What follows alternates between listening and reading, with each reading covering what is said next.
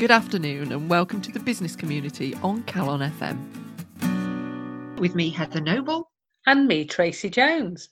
And this week we're focusing on a topic that is no doubt of interest to everybody who's currently working from home. And that is the topic of video conferencing. And it is the joy of video conferencing that is enabling us to bring you this show on Calon FM at the moment. But I'm also using it for lots of other work meetings as well. I'm sure you are, aren't you, Heather? Yeah, absolutely. Basically, everything that I'm doing is being done via Zoom or Teams. And it was about this time last year that one of the places that I work for were encouraging their employees, so it's a global company, and they were encouraging their employees to cut down on their business travel. And so they were encouraging more video conferencing. Also, there's lots of evidence of webinars that were in place and online events, but it didn't really take hold until we get this whole pandemic issue going on.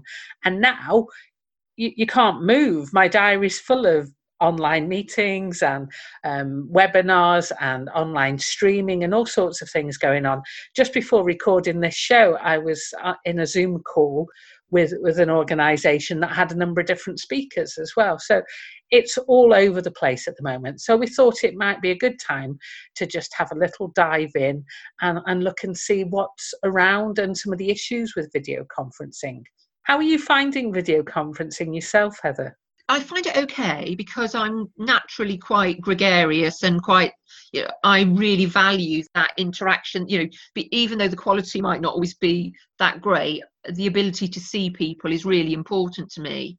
The olden days when you used to just do you remember those telephones you used to have in the middle of the boardroom that looked like something out of Star Wars, looked like a spaceship, and you just did a video, an audio meeting across different platforms, and I used to think, crikey, that's just like talking to the middle of the table. So I do really like the visual element, but it is very tiring.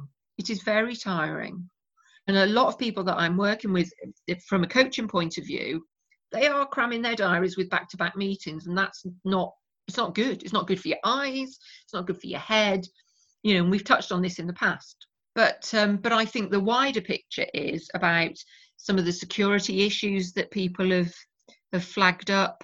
So Teams, for example, I don't have Teams, but I have clients who do. So I always get a little bit confused as to who's inviting who to the meeting and where the link's going to be. Have I already got it? Have I already sent it? But I think security has really has been, from a GDPR point of view and a security point of view, been at the forefront of people's minds. You start off, this is great, and then what are the potential hazards? Which do you use the most, Tracy? Well, there's one workplace that I'm involved with, and they predominantly use Microsoft products, and so Teams is the number one. It's replaced Skype actually as video conferencing. So Teams very firmly embedded in there. Another organisation has just started to use Zoom meetings, and a number of the people involved in the meetings did express some concerns about security. So they had to do quite a bit of research on how to make sure that was more secure. There are ways around it now. I think Zoom have addressed some of those issues. That said, the organisation that I work for that uses Teams has banned the use of Zoom on corporate hardware because of the security concerns. But I've used GoToMeeting, I've used WebEx, I've used Google Hangouts. However, I was really intrigued to see that a number of lists with some other pieces of software that I'd never heard of. Is there anything that I've not mentioned that you use already, Heather? No, not really, because I am fairly new to all of this, because I much prefer face-to-face, and the nature of the work that I do means face-to-face. But things like Google Hangouts, Google Meet, I know there are quite a few people who use those, but And Skype, as you say, is kind of become a little bit old hat. That used to be the way, really. Yeah, so the lists that I found, there's one in the Tech Radar website, best video conferencing software in 2020, and it's got a list of paid for software and a list of free software. Let's see if you've heard of these ones, Heather. ClickMeeting, that's new to me. Microsoft Teams, GoToMeeting, yes. Google Meet, Cyberlink U Meeting, Big Blue Button, Blue Jeans Meetings, Life Size, and Ring Central Video. So quite a few of those are new to me. Then in the free video conferencing software, there's just 6 on the list here. Zoom, Skype, 8x8 video meetings, Cisco WebEx, which I have used, Google Hangouts, and Free Conference. So I did wonder whether my lack of knowledge of those was because that list is generated in the US. So I did find a UK list. There are still some that I'd never heard of. So PC Mag website has got some very comprehensive reviews, and it's worth taking a look at this. We'll put the link in our blog on our website, which is the business.community, and they go through Ring Central meetings, Zoho meetings, Microsoft Teams, GoToMeeting, ClickMeeting, Intermedia AnyMeeting, Cisco WebEx, Blue Jeans, Join.me, and Zoom. And they give a full review of all of these things. One of the things I liked about this article was it says the important things that you need to consider. And top of the list was ease of use. And I've got a perfect example of that. Last week, I was invited to join a public webinar. It was an information session. It was a good one. Obviously ending in a sales pitch for the service that the lady was offering, but it was a good quality webinar. However, it took me a long time to get into the webinar. I followed the link in the email, and then I thought, right, this isn't working. It was asking me to re-register, but then the button wasn't working. So I went onto the group on Facebook that had been created, and the comments on Facebook were showing that people were giving up with this. They were actually abandoning. But the hosts seemed oblivious. They recognised that people were failing to get in, but just kept repeating the same instructions, but those instructions weren't working. So no matter how easy it seems to you, if the people you're going to engage with can't find it easy and can't navigate it, it's going to cause all sorts of problems. She was trying to sell something there, so obviously she missed out on some potential customers. But even if it's just a meeting in the workplace, it's going to cause delays and frustrations. So I think you really need to think about how easy it is for everybody to use. What else do you think is important, Heather? Well, I think, using that example, I think, my first advice would be that, and maybe they did, and it was okay, but you do a dummy run. If you're going to host, if I were going to host a webinar, and there are lots of platforms, upon which I could do it, I would run a dummy one with a couple of mates and say, look, can we just check, what can you see? The first time I did a presentation via Zoom, which involved me sharing a screen, I made sure that I knew how to share a screen, and that I did a practice run with somebody. Right, what can you see? Can you see me? What bits of my screen can you see? So I think just like you'd prepare a meeting room, you need to make sure that you've prepared, what you're actually trying to do. And I think also that's why Zoom is particularly handy, is that you don't have to have a Zoom account. You can just download the app and you can use that. And I think that, for a lot of people, perhaps from a personal point of view, perhaps more than a professional point of view, that's good, because they don't want to be signing up to something. They just, they just want to be able to access it. But I think the big thing is there's been a lot of changes of information about how much time you get if you use the free version. What you don't want. I attended a webinar the other day with somebody who didn't have a paid for version. So and Zoom have now waived the 40-minute cap, but he didn't know that. So we were on like 37 minutes and he was like, well, I think we might be getting cut off. Well, that's not great. You need to know how long you've got. And at £12 a month, and you pay by month, you don't have to sign up for a year.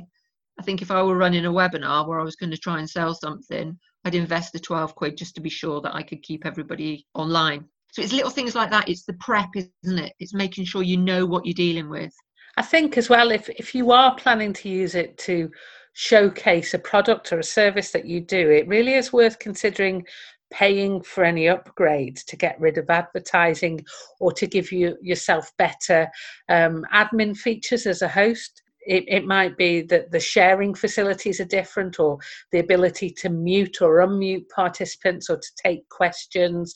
All of those sorts of things you need to look into. And yeah, I agree with you. If you're going to use it to sell something, I think it's worth a small investment to get the right software to do that. Other things.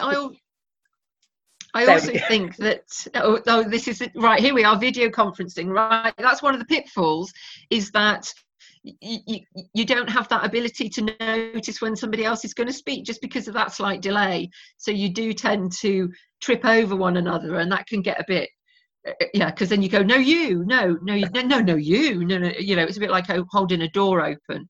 So what were you going to say, Tracy?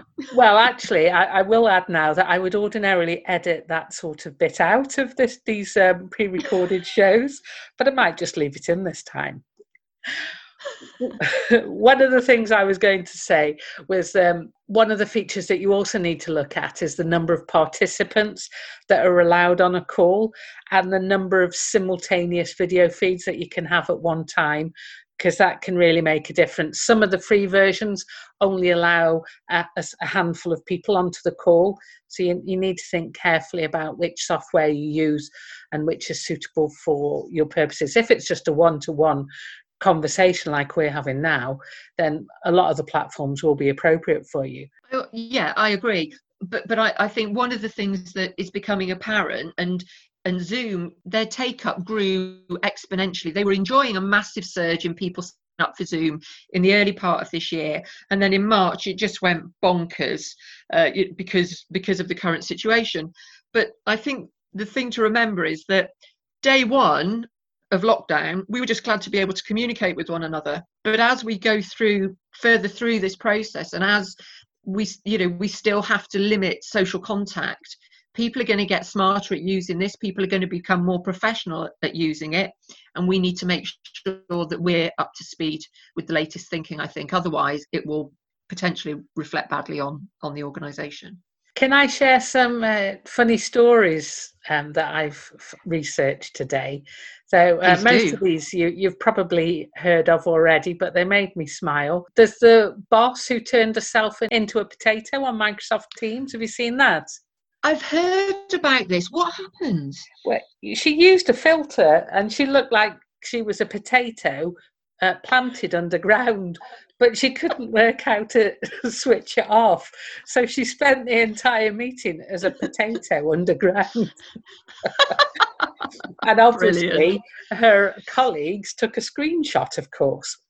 There's another one which is excruciating. There's a lady on a Zoom call, and there was a whole gallery of people's faces you could see. So it was quite a big meeting. She clearly forgot that she was on camera, and she was seen getting up and walking. She walked to the bathroom, placed her phone down, pulled the trousers down and went for a wee. And that was all on camera, which is excruciatingly embarrassing. Right. Yep. And then there was a tweet that did make me laugh. A gentleman called Barry Malone just tweeted at the end of March, "A lot of blood is running cold due to this tweet." He'd retweeted a tweet which says, "Is there an end to Zoom?" And it just says, if you're having a committee meeting via Zoom and you use the chat function to privately write to someone else, your colleagues won't see it at real time, but it shows up when the chat is downloaded and put into the minutes folder. And I read the tweet at the time, and the number of comments afterwards were people just, oh my God. Oh dear, yes, yeah. Another tweet I read was, the subject of every work from home Zoom meeting is actually, oh, so that's where you live. And then obviously in Wales, we had the terrible faux pas with one of the Welsh ministers forgetting to put his microphone off before bad-mouthing a colleague, which is... that's real etiquette failure there. and caused some embarrassment to everybody involved, I believe. I was at a Zoom meeting a while ago, and there was an individual who was clearly bored by the whole meeting. And in a meeting room, that might get dissipated amongst the other people who are being quite enthusiastic. But to just see this person on the screen, who were totally disconnected with the whole process, it's there for everybody to see. What was he doing? Just looking thoroughly bored, looking around. You could almost feel him sighing, and it's kind of like, yeah, let's move on. You have to be really careful, because when you've removed that ability even to just exchange a glance with somebody across the room, that might be enough to get you through the "I wish he'd shut up" kind of feeling. If you can't do that, then it's probably going to be playing on your face and on your body language. So I think my message would be, remember, we can see you. And the pile of washing behind you in the room. Yeah. Needless to say, I think it's been an absolute boom. And without it, a lot of businesses, even more businesses would have struggled than we're already aware of. But I don't think it's something that's going away anytime soon. And I would hope that we can harness the positives of it, and perhaps, prevent that whole travel down to London for a meeting that could have been a Zoom meeting, when you could perhaps, have your initial meeting, but follow-up or interim meetings could be held via some sort of video conferencing platform. So I'm hoping that we take the good bits and use them to our advantage as we go forward. You're listening to the Business Community on Calon FM. And in the other news section, I'm going to start off with two stories about Elon Musk. So last Friday, he tweeted to say that he was intending to sell off his $100 million real estate portfolio. He plans to sell almost all physical possessions and own no house. Now, that led me on to a link to an article which showcased 7 of the homes that he owns and talked about them, showed some pictures and some comments from neighbours. Really interesting. We'll put the link on our website. But apparently he's bought a lot of mansions in the Bel Air neighborhood of Los Angeles, all in the same street. Okay. And then there's one that he used as a private school for his children. There's other ones just described as being abandoned and sort of falling into rack and ruin. So a little bit bizarre, but if you want a little peek behind the curtain of famous people, then it's worth having a look at this article. So there's going to be quite a few houses for sale in Bel Air in Los Angeles. So if you've got a few million quid going spare, Heather, maybe you want to look there and buy one of Elon Musk's rejects. Then this Monday, he announced the birth of his child with musician Grimes. They've got their first child together. And he said on Twitter, "Mom and baby, all good." Now, that just led me to think, well, where are they going to live if you're selling all these houses? Elon Musk is famously known to have said that he sleeps on the floor in his office when times are busy at work. Presumably, Grimes and their new baby are not going to be sleeping on the office floor. I've got a few more things, Heather, but in the meantime, what have you got? Well, one that just came out today that caught my eye on the BBC website relating to Marks and Spencer. Shopping and shopping delivery has very much been in the press recently, with people who are shielded or who are self-isolating, struggling to get delivery spots, and lots of the independent stores really coming into their own, and some of the nationals, to make sure that people are able to get access to food. But Marks and Spencer's is going to start in 142 of their outlets across the country, going to start doing 30-minute deliveries. So you can place an order and it will be delivered within 30 minutes via a kind of Deliveroo. Oh, in fact, it is actually Deliveroo. It's not a kind of Deliveroo. It's going to cost £4.99. and they've launched this in response to Sainsbury's introducing a 1-hour delivery service called Chop Chop, where you can order a top-up shop of up to 20 items, and it also charges a £4.99 delivery fee. Now, I'm pretty sure that here in Wrexham and Oswestry, we're probably going to be low on the list of the 142 stores, but I think that it's a classic example of a company seeing an opportunity from this situation and deciding to implement something that may be successful, may be a short-term thing, but it's certainly, they see it as putting themselves up against Ocado, who they actually wanted to go into partnership with, and whether that deal will actually still happen, we don't really know. But I just thought it was an interesting one that a big organisation like M&S is following suit with something that lots of very small independent stores have been doing out in out in small communities, never mind in big built-up areas. So one to watch, I guess. What else have you got, Tracy? So following on from the last couple of weeks where we've been looking at the ONS report on the social impacts of coronavirus, I just thought I'd give you a quick update. And levels of concern about the virus have continued to fall. So we're into week 3 of the reports now. And 81.7% of adults in the latest report have said they're very worried or somewhat worried about the effect that the virus is having on their life now. And that's just marginally down from the 84.8% last week. So just a slight decrease in there. But there was a section about concerns about work, which I thought I would mention. 39.2% of adults said that the virus was affecting their work. Most common reasons because of home working and maybe finding it difficult to work from home. And around 1 in 6 of these adults also said they were concerned about their health and safety at work. And of 59.7% of key workers who said their work was being impacted, concerns about health and safety was the most common reason for their worries.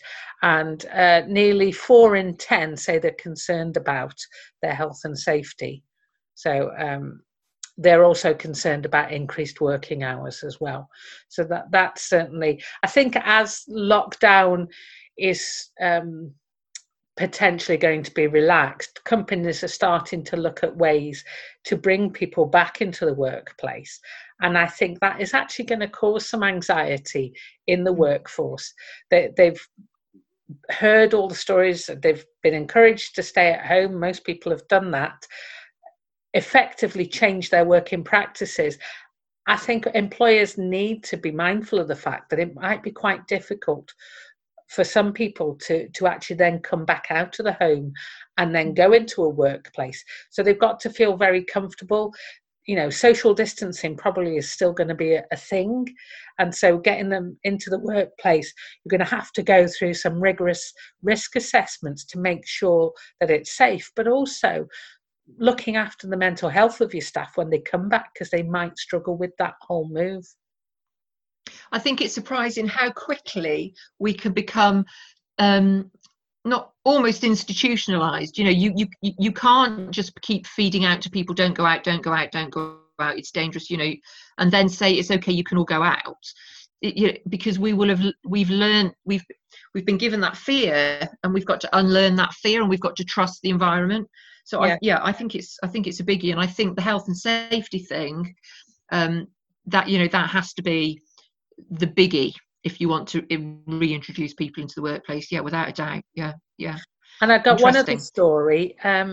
We've been talking about Google and Zoom a little bit, and we mentioned it last week, and we'd mentioned it previously. A story out this week says that Google did once consider buying Zoom because several thousand of their own employees preferred it to Google's own product. So they did actually consider it. Apparently the discussions never got more serious than that.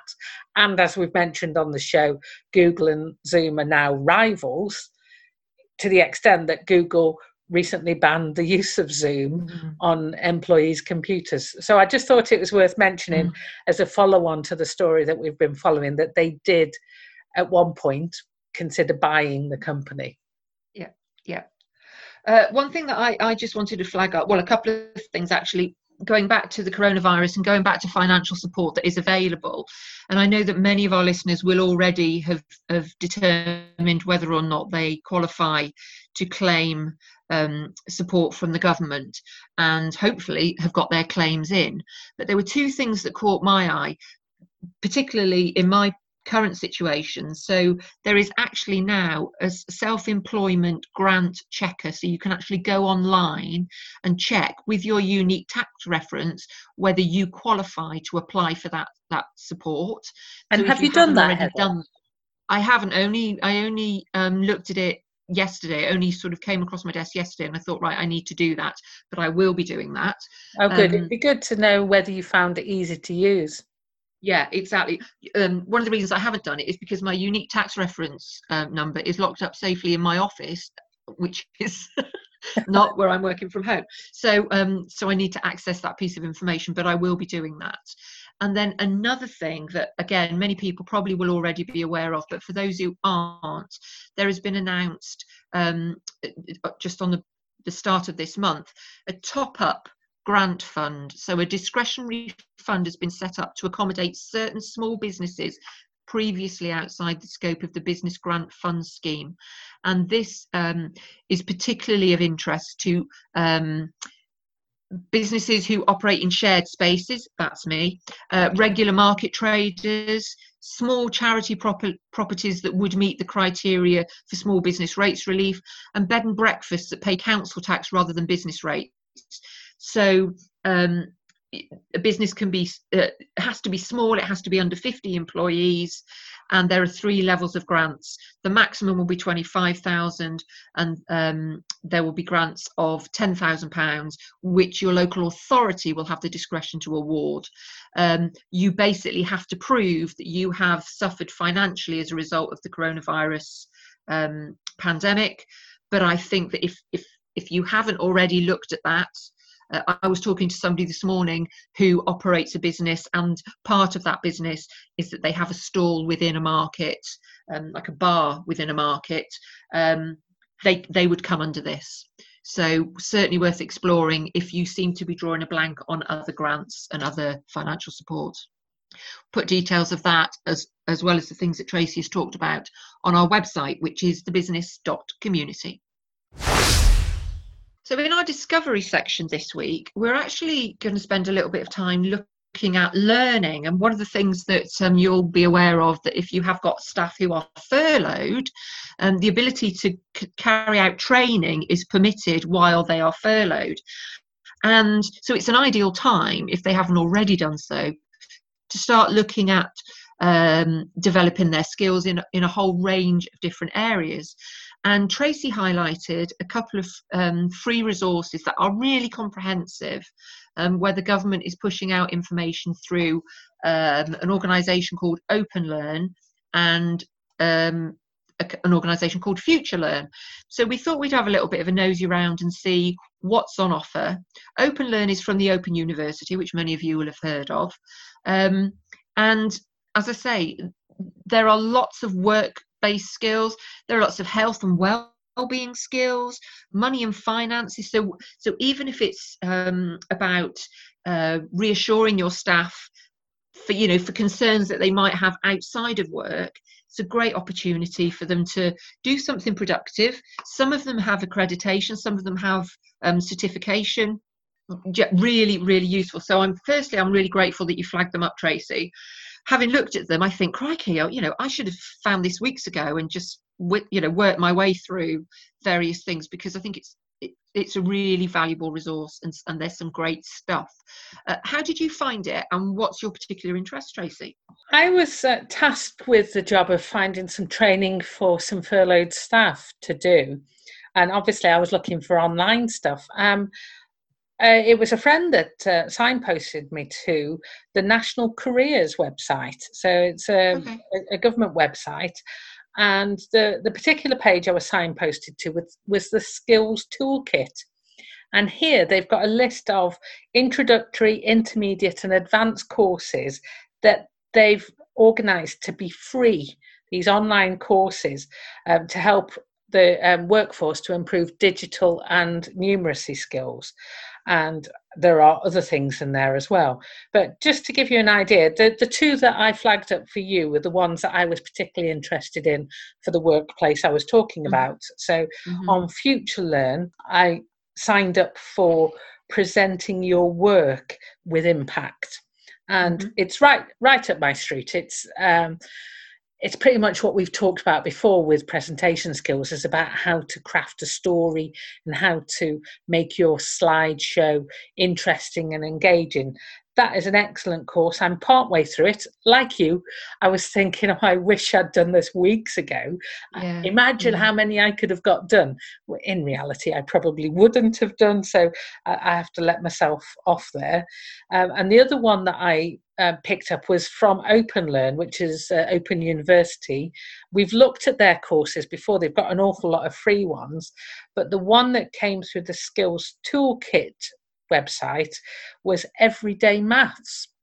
And so I signed up for that one, and it's ideal for refreshing your math skills for just everyday life or your job, using a calculator, using fractions and decimals and percentages, measuring distances and weights, using tables, diagrams and charts. So the sort of things that could actually be potentially quite useful for people in the workplace, not necessarily all the time. And I'm not here talking about somebody who's a data analyst or an accountant. They should be able to do these things. The general operator in a factory who might occasionally need to use some of these mathematical skills, read tables and charts and diagrams, this is perfect. It's actually quite a meaty course. The approximate study time on the maths course is 48 hours, which is quite a big course for a free course. Having looked at it, I thought, even for myself, I don't look at basic maths very often. You know, you sort of move beyond some of those things, and it's actually really quite good to refresh yourself on basic things. I mean, for the life of me, I couldn't remember how to do long division. So it was really, really useful. Okay. Things. Help me with the kids, if you don't, to be honest. If you don't use it, recommend those two. But also other things, thriving in the digital workplace. So these are the ones listed on the skills website. There's Make It Click, which is all about using social media skills in the workplace and at home. Learn for Everyday Life. So it's just a general introductory course on video calling and online fraud and presenting yourself online, improving your CV. So quite a broad spectrum in that one. Creating a professional online presence, how to create great online content, digital skills and social media for business. Onto things that are a bit more advanced, fundamentals of digital marketing, learning to code for data analysis using Python, programming essentials in Python, and cybersecurity. And these are just the ones listed on the government website, the Skills Toolkit website. And these are all completely free for your workforce or for you as an individual if your workforce isn't signposting you to them. I think one other thing that is really important to remember is that for most of us, it's a long time since we had to study. It's a long time since we had to learn anything. And actually remembering how to learn can be really difficult. And just finding that, applying your mind to something. So if nothing else, it's a great way of just getting your staff back into, or yourself, back into the mindset of learning. And how you learn something, how you process information, how you like to learn it, and then how you regurgitate what you've learned and demonstrate that you've moved on. And I think that in itself is just a really valuable, useful thing. I looked at the Presenting Your Work with Impact course, as I wouldn't I, because it's a course that I offer, but that's looking at, it's a 2-week course and it's 2 hours a week. There are various time commitments. as you say, some are, I don't know, there was one, where are we? 29 weeks. It can be as much or as little as you want, really. One that caught my eye: consumer behavior and psychology, 2 weeks, 3 hours per week. Learn about the origins of consumer psychology and examine how consumer behavior can be influenced by a range of factors. Power of brands, 6 weeks, 3 hours a week. I could just go on. I'm really glad that you flagged it up, and I think it's a great online resource. The risk for some people, particularly me and you, Heather, is that we overface ourselves with things that we feel we need to learn. I think I was looking at this from a point of view as, what can I signpost the furloughed employees to? And I think it's really worth bearing in mind, what is their home situation. So if you are asking them to learn from home, is it realistic? And it might be that, if it is something like everyday maths, they might actually be more appreciative of being able to do it in their own home, in private, not in a classroom situation, because it can sometimes be embarrassing for people to not be able to do basic maths. But it's a long time since most people have done basic maths at school. And think about, not necessarily giving the furloughed staff a 29-week course to do, unless they're really keen to continue it after they've been furloughed. What are the bite-sized things that can benefit both them and the company, and make them feel as if, they're still engaging and still using their brain power? Yeah, really good, really good.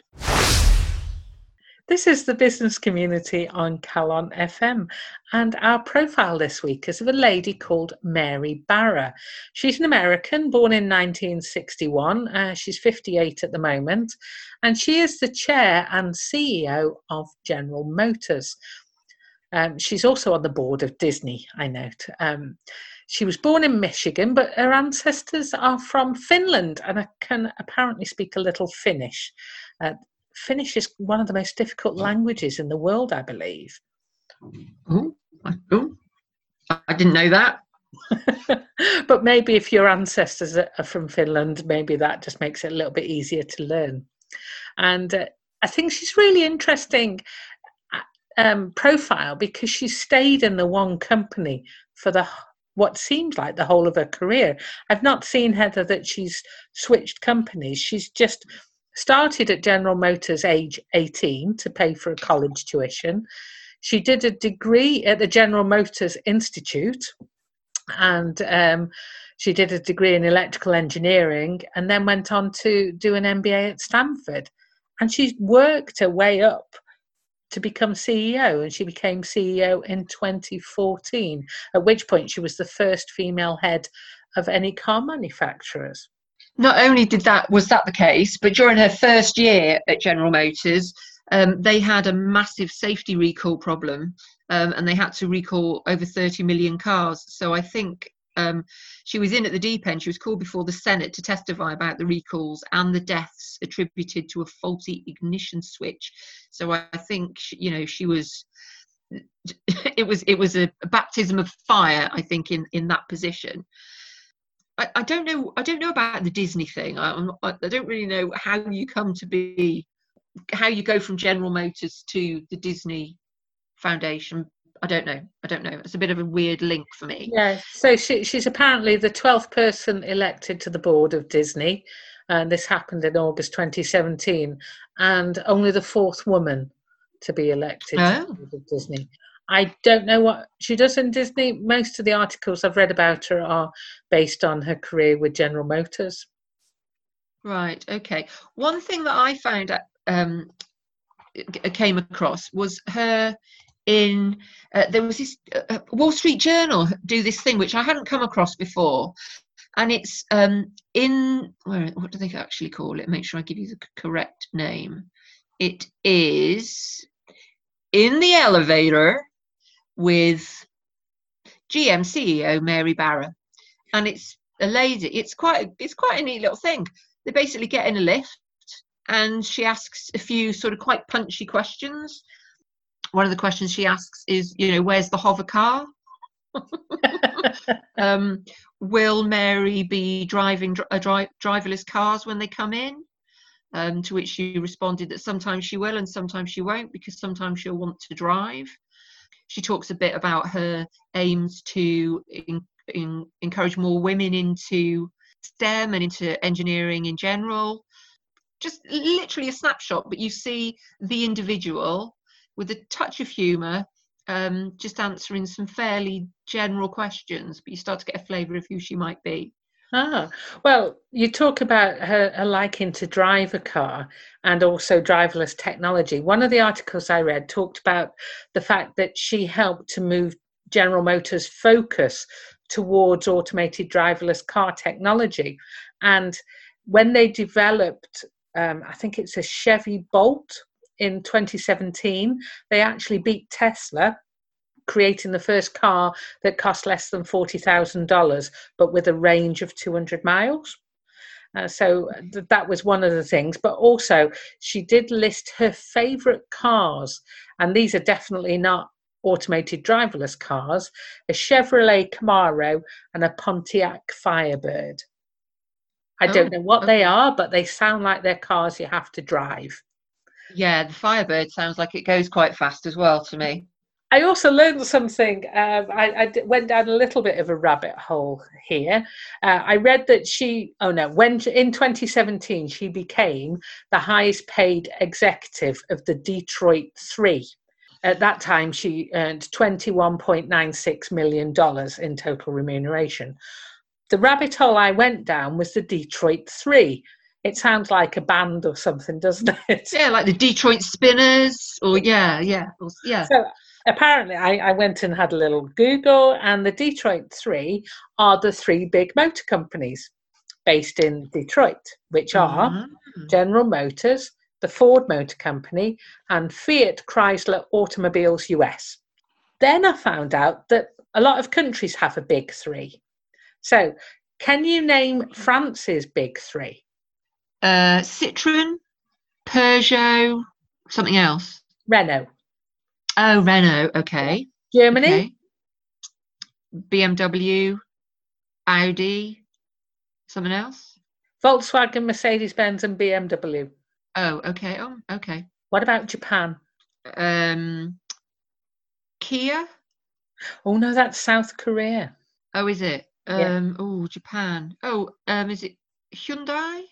That's South Korea too. Well done. Oh, right. Okay, I'm better on my South Korea than I am Japan. I don't know. Go on, tell me. So Japan. Toyota, Nissan, and Honda. Okay. And South Korea have also got General Motors Korea. Okay. That's just a little aside there. Yeah. I just thought that was quite interesting. You mentioned about the recall in 2014, just after she became CEO. Awful thing to happen. You step up into this position of authority and you get a crisis land in your lap.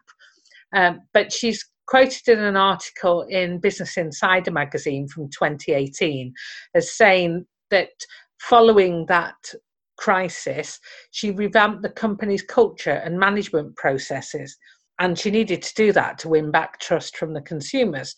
She also said it taught her to be impatient about solving problems and to encourage employees and managers to be transparent with each other. And apparently she has an inclusive leadership style. And this isn't just something she's learned as CEO. This was cited in an article in Industry Week magazine. And they talk here about this is how she rose to the position that she's in. And they say that anecdotal evidence provides a window into how inclusive leadership has helped her career. And they name specifically collaboration, an openness to a wide range of inputs, predisposition to innovation, and embracing technology to fuel innovation. That's pretty much what I found out about her leadership style. And clearly, having worked her way up through the business, she must have had some style about her to have made that progress from working in an assembly factory to becoming the CEO. That's fairly impressive. Yeah, and this is big business. There's an article. There was a bit of a spat between her and the president of the United States via Twitter. He complained that GM were asking for top dollar for producing ventilators in the coronavirus pandemic, and saying that he didn't think that they should charge top whack. Anyway, it turns out that they struck a deal, and I think it was worth 490 million or something, and they started delivering ventilators. So she must have been involved in that negotiation. So I would imagine that she knows her stuff, and and is willing to take on the President of the United States if necessary. Yeah, interesting. And I think it is the fact that she's done her whole career with one organisation with a very clear focus. Very few people do that now. Very few. Very few people that we've profiled have done that. Yeah, so that's Mary Barrett. I don't really know how I came across her. It was probably something to do with producing ventilators, but an interesting story nonetheless. But I still can't quite make out the whole Disney thing. Maybe that's for another time, Heather. Well, that's all we've got time for this week. Thank you for joining us, and do tune in again next week for the Business Community on Calon FM.